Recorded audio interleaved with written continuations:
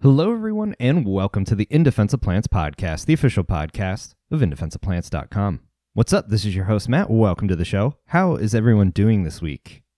In this episode, we're going to revisit a conversation because I recently had the opportunity to see a couple very healthy trees in person. I'm talking about the Wollemi pine, or as some may call it, a pinosaur. It was thought to be an extinct species known only from the fossil record until a grove was discovered in 1994. However, it's bittersweet because there are a lot of challenges facing this tiny grove, and there's a lot of efforts being done to ensure that this species has a future. This conversation was had back in 2018 with Dr. Heidi Zimmer, who has the distinct honor of working with this species, and I just want to say since that time, the only known grove of naturally growing trees was spared from those awful bushfires that afflicted Australia a few years back. And of course, work is always ongoing, but I wanted to bring this conversation back out of the coffers because it's a species that's on my mind, and it's a species that could always use more attention and celebration. So let's just jump right into it. Without further ado, here's my conversation with Dr. Heidi Zimmer. I hope you enjoy.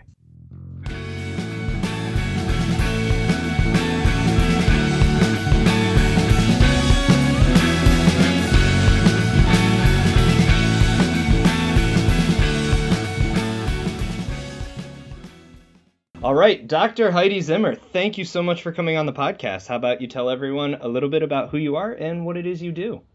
Thanks for having me, Matt. Yeah, well, I am a research scientist with New South Wales Government Office of Environment and Heritage, and that is actually down under in Australia. I guess I'm not sure how often you have people on your podcast from Australia. So, yeah, I'm a research scientist, and my speciality is rare and threatened species, and I'm lucky enough to get to work on rare and threatened plants a lot of the time in our state of New South Wales, which is the one on the eastern side, about midway up. Yeah, so that's what I do. Awesome. There's a lot to talk about with that. I mean, has it always been about plants with you, or as plants kind of came about this later, fell into it? How did you kind of circle the drain to conserving plants? Well, yeah, that's a really good question. I think it probably did start out going camping as a young kid with my family, and my dad was a bit of a nerd, so he always had a plant with a car, and so we would always be identifying things and, you know, saying what the Latin names were, and I got into it. And then at uni, for some reason, everyone was gravitating towards the animals, but there were some really awesome plant projects to do.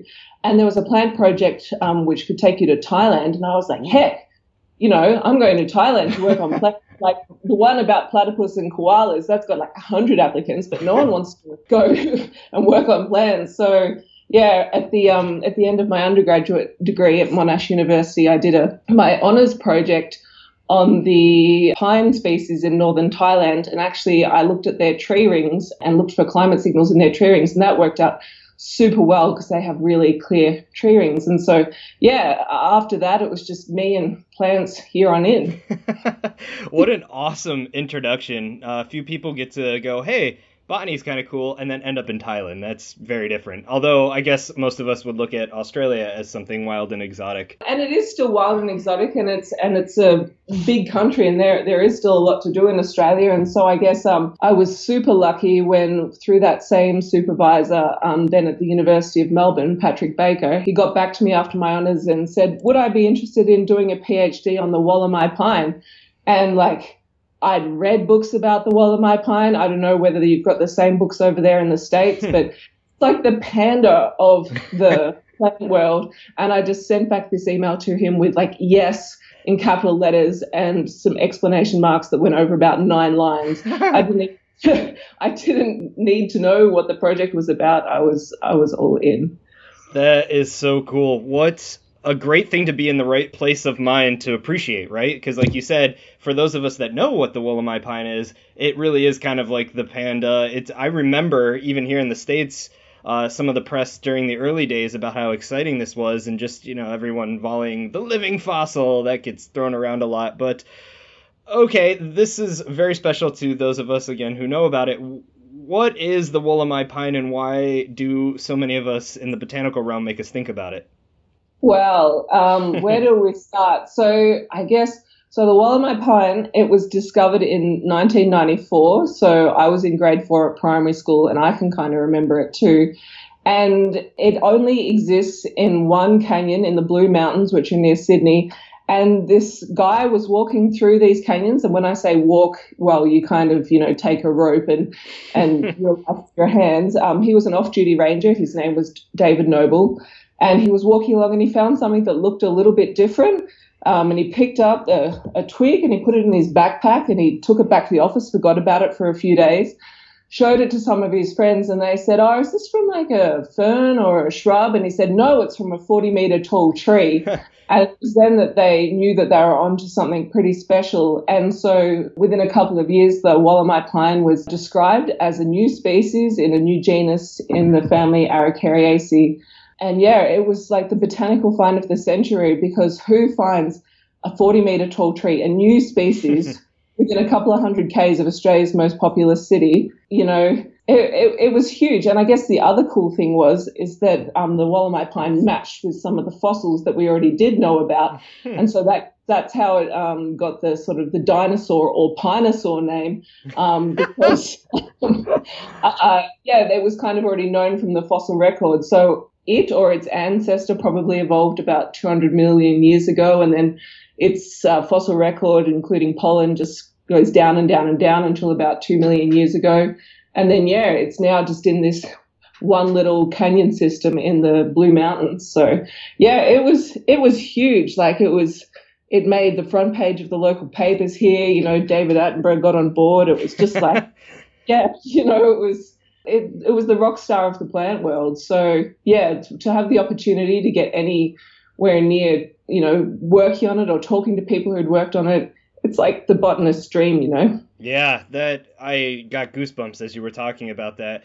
But it sounds like the key to the secrecy of this 40-meter tall tree, something that had only really been known from the fossil record and looked even in the fossil record like it was probably gone for good. It sounds like where they're found, these canyons are probably pretty remote locations, and that's what protected them in secrecy for so long. Yeah, exactly. So it's not like you just go for a walk to your local milk bar and find them. They are kind of in the middle of nowhere. Not many people go there. It's a wilderness area. There aren't that many tracks. I think in Wollemi National Park, there's about 500 canyons or something like that. So, I guess I often think it's kind of weird because a lot of our rare plants, they're rare because of some form of human impact, like habitat destruction or something like that. Whereas their fossils kind of decrease in the fossil record with time as Australia kind of got more arid and increased and fires increased sort of through geological time. So, it's kind of what you call a naturally rare species, I guess. Something biologically special just because it survived in these tucked away little corners. But now this is a gymnosperm, correct? And you mentioned the family, but for those of us living in temperate areas that are used to pines and spruces, firs, larches, these are a little bit different kinds of conifers than most people are looking at most of the time. So, I don't know. Do you have Araucariaceae in the Northern Hemisphere at all? I hesitate to say no for sure, but I'm going to say if they do occur, they're either planted or not common. Yeah, because, a lot of people might know the monkey puzzle pine or Norfolk Island pine. They stand out in botanic gardens because of their weird sort of geometric shapes. The centre of diversity for Araucariaceae is actually an island off Australia called New Caledonia. So, they're a pretty weird gymnosperm family. And Wollemi pine is in its own sort of genus, Wollemia. But Araucariaceae are usually emergent trees within rainforest. You very rarely would see a complete sort of stand of them, like I guess you get your Northern Hemisphere gymnosperms. They're more likely to be emergent trees in the rainforest. So I hope that kind of gives people a bit of an idea of what they look like. Yeah, it's always tough to sum up a whole family of plants. There's not like there's a million exceptions to every rule you could possibly. And then I guess the other thing is, so if you ever see a Wollemi pine in your local botanic gardens, there will usually be sort of this straight up and down tree that looks just like a pine tree. But in the wild, the Wollemi pines are actually multi-stemmed, and that's, in Australia, I would say it's like a mallee or a snow gum, but I don't know whether you've got some really good examples of multi-stem things over there. which means that like Wollemi pines aren't a straight up and down like neat looking Christmas tree. They're a complete bloody mess, sort of up to 100 stems. And so when we say there are fewer than 100 Wollemi pines left in the wild, people say, well, you think that you would know specifically how many individuals you have. And we don't, because they're all tangled within one another with their multiple stems. So, yeah, they kind of exist in this kind of grove of tangled multi-stemness. Yeah. How strange. And again, tucked away in this one spot, it's not that their habitat had been destroyed. It's gradual climate change over millennia that have caused this retraction to some extent. You know, you can point to a lot of fingers in ecology, but nonetheless, that small range makes them quite vulnerable, doesn't it? Absolutely. And so one of the first things that happened when it was discovered and described was that they got it listed as critically endangered sort of straight up. And so according to your IUCN guidelines, the fact of its small distribution, pretty much sent it straight to being critically endangered. So it's sort of got the highest level of protection. And it's also awesome that it was already within this national park wilderness. Yeah, it's got the highest levels of protection because of its rarity. So as an oddball, something tucked away like it is, does it have a bizarre ecology? You already mentioned that it doesn't kind of conform to what we'd expect out of a conifer. It's already kind of weird in appearance. Are there things about it that really stand out to you as a plant lover that make it seem even more special from an ecological standpoint? Well, yes and no. I guess the first thing is that because I'm only relatively new to it, only having worked on it since about 2011, there are people who know all those canyons in the Blue Mountains, and the canyon that the Wollemi pine exists in is very similar to all the other ones. It's characterized by warm temperate rainforest, by the angiosperms that are in there, and the only different thing is that the Wollemi pine happens to be in that canyon. That's the only different thing. And so I guess a question that I was told not to ask during my PhD, because I would never answer it, is why is it only in this canyon? And we don't know. And we guess I if I was to speculate, I'd say it's probably, just random disturbances through time that have led it to be there. But actually the reason why my PhD started was that there was some concern looking at the stand in the wild that there were plenty of big trees, sort of from 20 to 40 meters, and then plenty of little things on the ground level, sort of sub 30 centimeters, but very few middle-sized trees in between. And National Parks was a bit concerned maybe it was having problems with recruitment. And so in the same way, I kind of use the analogy, if you went to a small town and you found all old people and babies, sort of no one in between, you start to think, why aren't those babies growing up? But a quick literature review is what you usually do, or a detailed literature review is what you do at the start of your PhD. And I found out that in terms of rainforest species, it's not that unusual, right? You've got your overstory of mature stuff, and then you've got your seedlings that are just waiting around for a canopy gap. They're suppressed, and then they'll sort of shoot up when a canopy gap is opened and light and resources are increased. And so I guess I kind of tried to hose down the concern a little bit, sort of saying we've only really known about this species since 1994. As far as we know, we haven't lost any mature ones since then. There's been no mortality. And so perhaps we shouldn't be surprised if there hasn't been any recruitment in that period either. So that was a key finding of my PhD, and it was more that it conformed to a typical rainforest species rather than having any reason to be alarmed about it. But that's one thing. I guess another thing is some work that I didn't do before my PhD was on the seed viability of the Wollemi pine. And so the seed viability was one of the first things that they tested, and they found only about 10% of the seeds are viable, which is, it's low, right? But in this family, it's extremely variable. There are other species in the Araucariaceae which have really low, and there's other ones that have quite high. So there's that. And the other interesting thing in terms of early work that was done was that they tested for the genetic diversity across mature individuals, and they didn't say that there was no genetic diversity, but they basically said that they couldn't detect any genetic diversity. Now, that was some time ago, and that genetic work was done again recently by Greenfield and others, and they have been able to detect using whole chloroplast sequencing, some small amount of genetic variation, but it's still, it's tiny, right? So I think it's been through a bottleneck or something like that. I'm not a geneticist. I'm not going to go too deep into this, but that's something that's pretty cool as well, that basically they're all very genetically similar. And that might have something to do with the resprouting or coppicing as well. Maybe they've decided that, you know, sort of cloning is the way to go. Yeah. There's a lot of curious questions to ask, but it is interesting. I mean, I've definitely encountered Wollemi pine before in botanical gardens, and they seem to do okay outside of this, you know, very specific microclimate that is the rainforest of that region.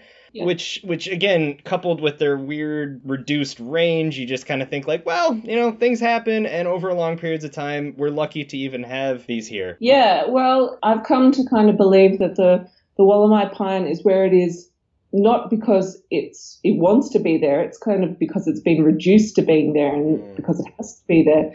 You know, botanic gardens record growth rates of pines all over the world. It's yet to be synthesized, but they found some pretty awesome growth rates, like in Scotland and things like that for the Wollemi pine. And so I'm like, maybe it ought to be in Scotland. Like, seriously. I think it's been reduced to being where it is, yeah, because of probably fire and drying and competition with angiosperms. They've had growth rates of up to, I think, about 60 centimetres a year in height in some botanic gardens, whereas the seedlings that we measure in the wild are growing sort of less than 1 centimetre a year in height. So It does just fine outside of that rainforest environment for sure. But the only other thing is that maybe some of the early advertising kind of got a bit overexcited and people started planting them sort of beside sports ovals and things like that. And they are quite vulnerable to high temperatures and drought. And so a lot of, I think maybe it was kind of first advertised as being, you know, another one of these hardy pines. And then a lot of people were very disappointed when their Wollemi pine died. And so I guess I kind of say to people, don't forget it's a rainforest tree. You know, if you want it to do well, you know, maybe give it a bit of shelter and a bit of water. Don't put it out in the middle of a paddock, for example. Sure. But yeah, to do pretty well all across the world. Yeah. I mean, there's limits to every species, right? But, you know, you start talking about things like seed dispersal, seed viability, and recruitment, like you brought up earlier, which it sounds like a lot of your work has been focusing on that. And you feel like a lot, especially in the public eye, gets complicated by this concept of niche. And people try to take the niche or the niche, however you want to say it, and treat it like it's an address. We found it here, therefore this is exactly what it needs. And what it sounds like you're saying is that this is probably a species that was once more diverse, or at least had a lot of relatives that were, you know, ranging a lot farther, and again, just has been chased back here and can't seem to quite get back out of these little corners they were chased down into. Yeah, exactly. And so you look at it down in this canyon and you think, even if seeds, like even the seeds that are produced, they either sort of fall down into the deep, dark, you know, almost 0% light in the subcanopy, or if they're lucky, they might get blown up. But sort of up above these rainforests are these ridgelines, which are covered in eucalypt woodlands. And that's hot, it's dry, it's rocky, it's fire prone. No gymnosperm rainforest seed is going to germinate and survive up there. And even if it did, you know, the fire frequency would just be too high. So it is kind of, it's stuck down there now. I guess that's part of the reason why, as part of my PhD, we looked into translocation, which is basically establishing new populations for conservation reasons outside where it is to help reduce its extinction risk. And yeah, we found that, okay, we didn't plant it too far away. We planted it far enough away, but we planted it into some area owned by Botanic Gardens, but it was warm temperate rainforest as well. And we found that planting it into canopy gaps or areas where there was a bit more light, that they've grown awesomely. You know, some of them have grew 30 centimeters in height in their first year, and they do just fine. So a lot of the work I've been doing recently is just monitoring the population that we planted out, and so that was about 6 years ago, and we're finding that it's doing super well. We've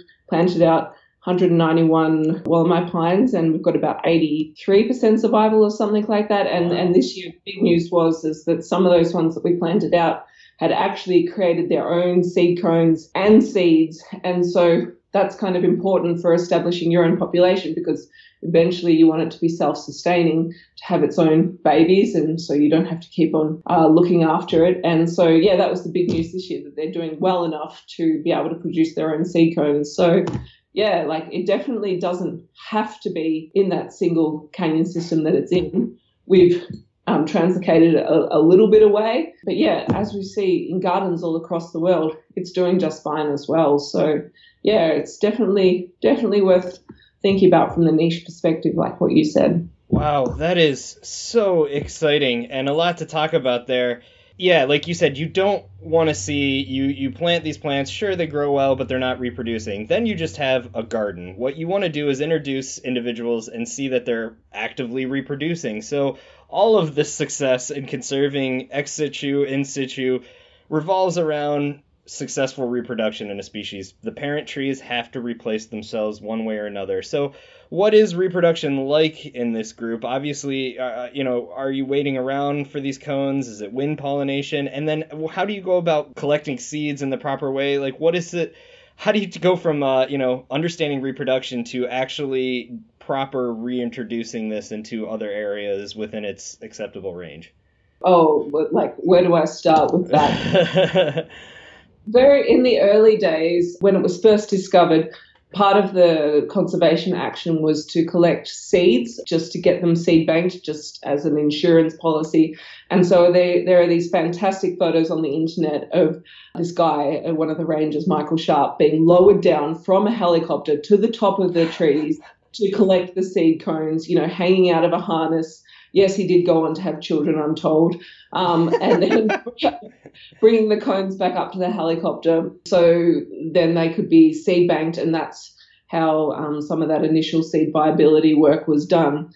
But I guess taking another step back, part of this ex situ conservation action was to get a complete ex situ population of the Wollemi pines, and that was mainly done through cuttings. So cuttings were taken from a diverse number of trees across the stand, and the Australian Botanic Garden in Mount Annan grew up an ex situ population. It tried to be as representative as possible. Now that ex situ population was super valuable, and it still is super valuable, and they grew it and they grew it, and then they got it to a point where they had enough to be able to release some to the public. So I think in the late 90s or the early 2000s, there was an auction through Sotheby's, actually, and like some of the trees went for hundreds, if not thousands of dollars, because it was kind of like the first release of Wollemi pines. So they had their ex situ population, and they were able to get some out to the public. And there was the program was called Cultivation for Conservation.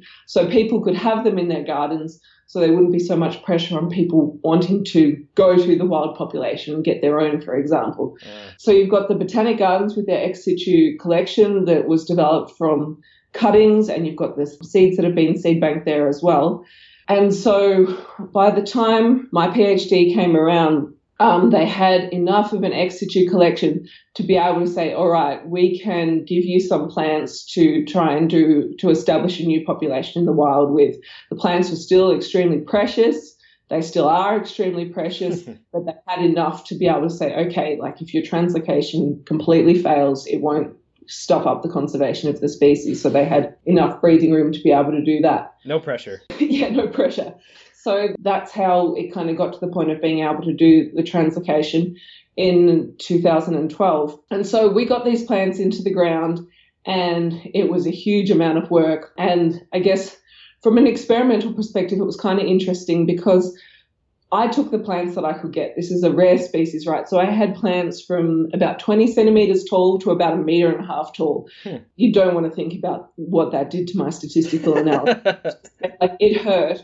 But it's these bigger trees that I was able to plant out that are the ones that have been producing the cones. So in the Wollemi pine, a cone takes about 2 years to develop. Whoa. And so at any point on a tree, you'll have this year's cone and then next year's cone, because they will be developing in tandem.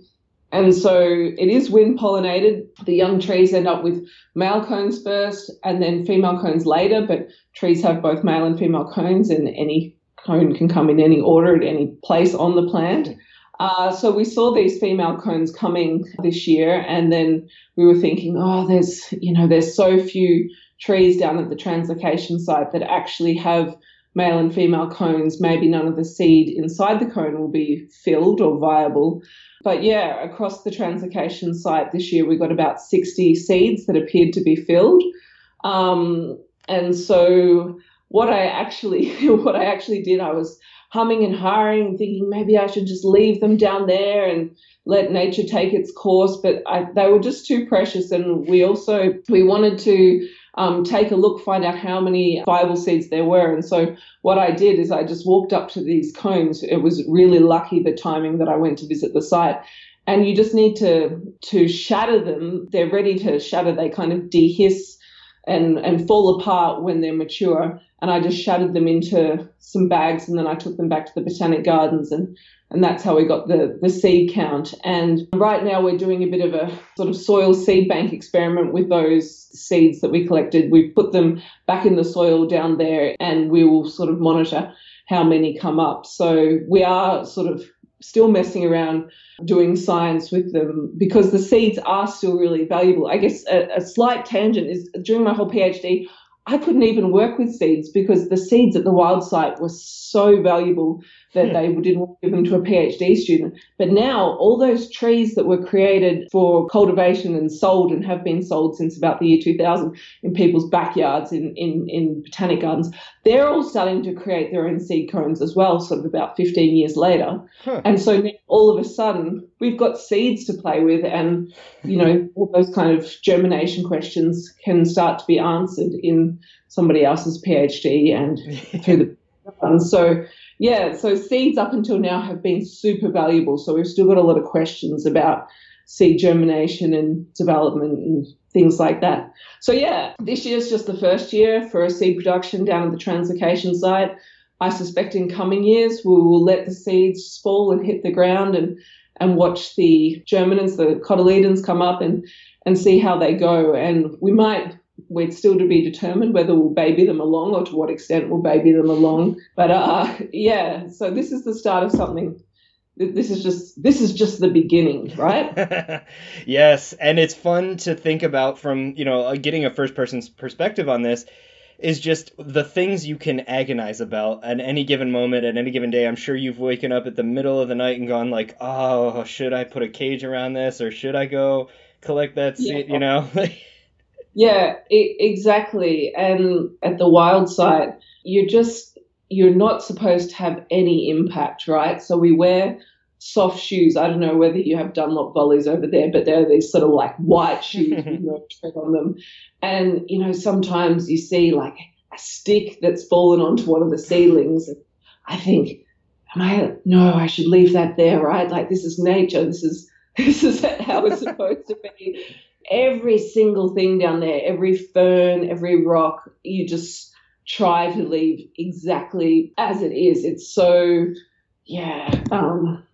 it's hard. And then with the translocation site, because we kind of made it, we can make a few more decisions about it, but I'm really keen for it to be an ecological experiment rather than a gardening thing. Like some of the people from the Botanic Gardens were super keen to get in there, clear the ferns, try and give the plants the best chance. And I see that, but my supervisor was kind of definitely encouraging it more. This is an ecological experiment. We've got to leave things be as much as we can. So, there's definitely always a tension between intervening and not. Yeah, that is tough. And I can really see the perspective on both sides, especially with something that has such a limited wild range and is only, like you said, just at the beginning of these sorts of ex situ conservation things. But from someone who's passionate about this topic, someone that's working very closely with these organisms, and especially an organism like the Wollemi pine, how did it feel to see your translocated plants actually starting to throw up reproductive structures? That must have been remarkable. Yeah, it was. I was pretty excited, but I guess I'm almost like a parent. Like the excitement very quickly turns to worry. What's next? How can we make this work? I'm super happy to see it going so well. And I wrote to my old PhD supervisor earlier in the year and told him that we still had above 80% survival. And he was like, high five. And it's true, but I guess because I see it so often, I'm always worrying about how it's going. And like I'm a worrier, man. But yeah, it's pretty cool to see it doing so well. And I guess I've been going around and talking about it a bit because translocation, there's been a fair bit of interest in this in New South Wales and in Australia for plants that are really rare as a bit of an insurance policy. Like, we're not talking about gardening and we're not talking about putting things in botanic gardens. We are talking about trying to reduce the extinction risk of things in the wild. And in the past, translocation was kind of seen as a bit too interventionist and a bit too risky. But now we have these examples of species that are really rare, that do really need our help and that we know really well, and that maybe we can actually make a positive difference towards in this way. And so I guess I'm always proud to talk about, how much thought we put into it and how much work we put into planning it, and now be able to talk about that it is doing really well. But that said, I won't get ahead of myself because Wollemi pine's probably, the one that we know through tree rings how old it is, one of the fallen ones at the wild site, is 450 years old. Oh, wow. And so the timescales involved here are not to be sneezed at, if you know what I mean. Like, this is baby steps. These things exist on timescales, 4 or 5 times our lifetime, or even more, because I said as they reproduce by coppicing and keep on resprouting. So some of those bases at the wild site might be sort of thousands of years old. So I guess, yeah, I do like pop the party poppers, but I'm also very aware of the timescales that we're operating on.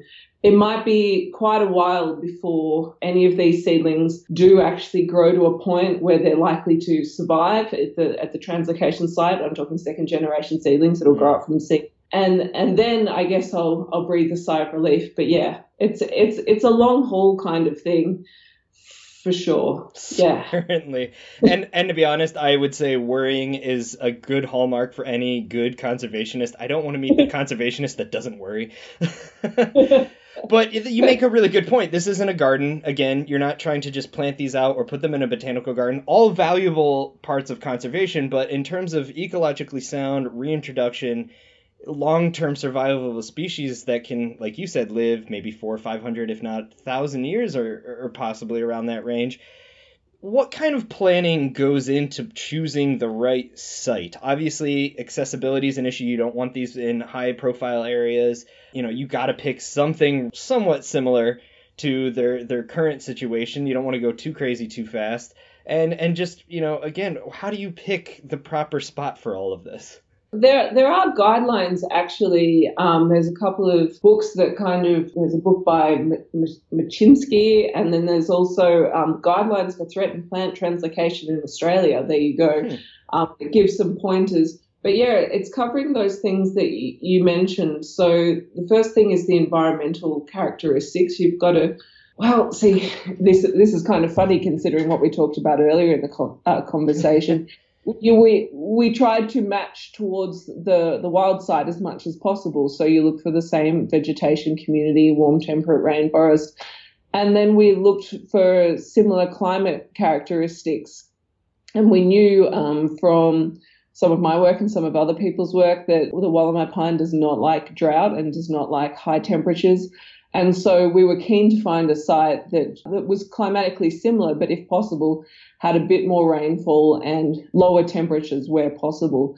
So yeah, first you match up the environmental characteristics. Oh, and the other thing is that the Wollemi pine, they love low pH soils. We're talking pH 4, something like that, which is pretty typical in rainforests over here, not so typical in people's gardens. And so if your Wollemi pine is struggling, consider soil acidity. So that was important. And then, it was about access and management. So we had to be able to get in there to do the planting and to do the monitoring, but then also sort of limit public access to some extent. And we also wanted to find a site which was kind of going to be secure in the long term. So this land, which had been bequested to the Botanic Gardens, although it was sort of wild native forest, was perfect from that perspective because they were going to have control over it in the long term. And as I said, these things are a long-term prospect. So there was that. And then the other thing that's worth mentioning is that one of the key threats to the Wollemi pine is this disease pathogen called Phytophthora, which is a water mold or a root rot. Do you have that over there? Is that something that you have a version of it for sure. Yeah. A little digression on Phytophthora cinnamomi. It was found out pretty early in the piece that Wollemi pine is susceptible to that. Some greenhouse trials showed that it killed seedlings within a number of weeks. And so, yeah, we've gone to great trouble to have a site without Phytophthora and to keep Phytophthora out.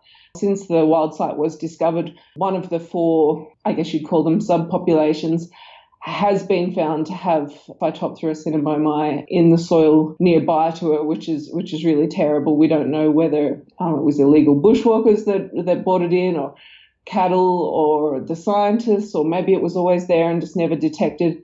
So we are pretty aware and vigilant about trying to keep Phytophthora out of the translocation site and trying not to have it spread to any other part of the wild site. So yeah, in terms of site selection for the translocation site, absence of Phytophthora was key. And then we also wanted to minimise the chance of it being impacted by fire. Fire is another key threat to the Wollemi pine. Phytophthora, fire, and climate change are the 3 that we talk about. And so, yeah, we were trying to find a site which was relatively fire protected. And actually there was a big fire a couple of years ago that got within pretty close of the translocation site, but it didn't burn. Yeah, I know that was kind of stressful. The people at the Botanic Gardens nearby were saying to me, "I'm sorry, Heidi, I think it's going to go." And I was like, that's terrible, but hey, they might resprout. That would be cool. Ever the scientist. Yeah, but it didn't burn, so that was lucky. So minimising those threats to try and keep the translocation site going in the long term, those were the main considerations. And yeah, having a good landholder like the Botanic Gardens to work with us, having good neighbours in the national parks, both sort of logistical and environmental considerations. Sure, yeah. And again, these decisions aren't made lightly. And even with the idea of translocating something that is rare and precious like the Wollemi pine, it's always met with a lot of debate and philosophical waxing and waning. But at the end of the day, it sounds like the future, at least for this generation, is slightly more secure than it was back in 1994. Yeah, exactly, and I guess I'm relatively positive about the Wollemi pine because if you think about it, since it was discovered, it's now present in botanic gardens all over the world. Okay, that's gardens, not in the wild, but it now has a distribution which is much wider than it's ever been, and we've been able to do this translocation site and reduce its extinction risk in the wild as well. So this might be one of the few things that human discovery has actually kind of helped it a bit. So yeah, I'm pretty positive. I'm pretty positive about that. Yeah. Getting that hashtag Earth optimism in there. I mean, it's always good to hear these success stories and to hear about the people that are boots on the ground making this stuff happen.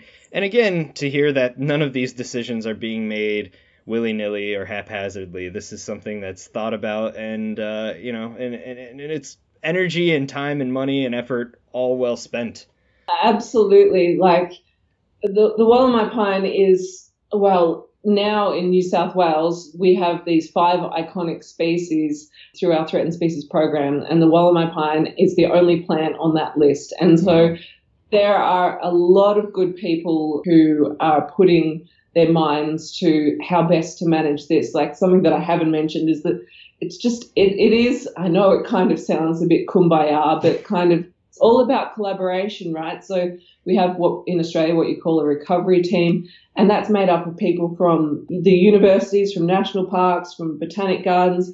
We've got horticulturalists, we've got plant pathologists, we've got the people from the government like me, everyone, working their hardest, trying their best to think of the best way to move forward with this species. And it is really cool. Like, no one's trying to sort of grab the Wollemi pine for themselves. Everyone is trying to sort of do what's best for it. It's a really, it is. It's a really kind of happy story. Oh, so the plant, we've got stuff to learn about this plant, and it's teaching us also about how to be humans, if we're going to continue that kumbaya feel. Yeah.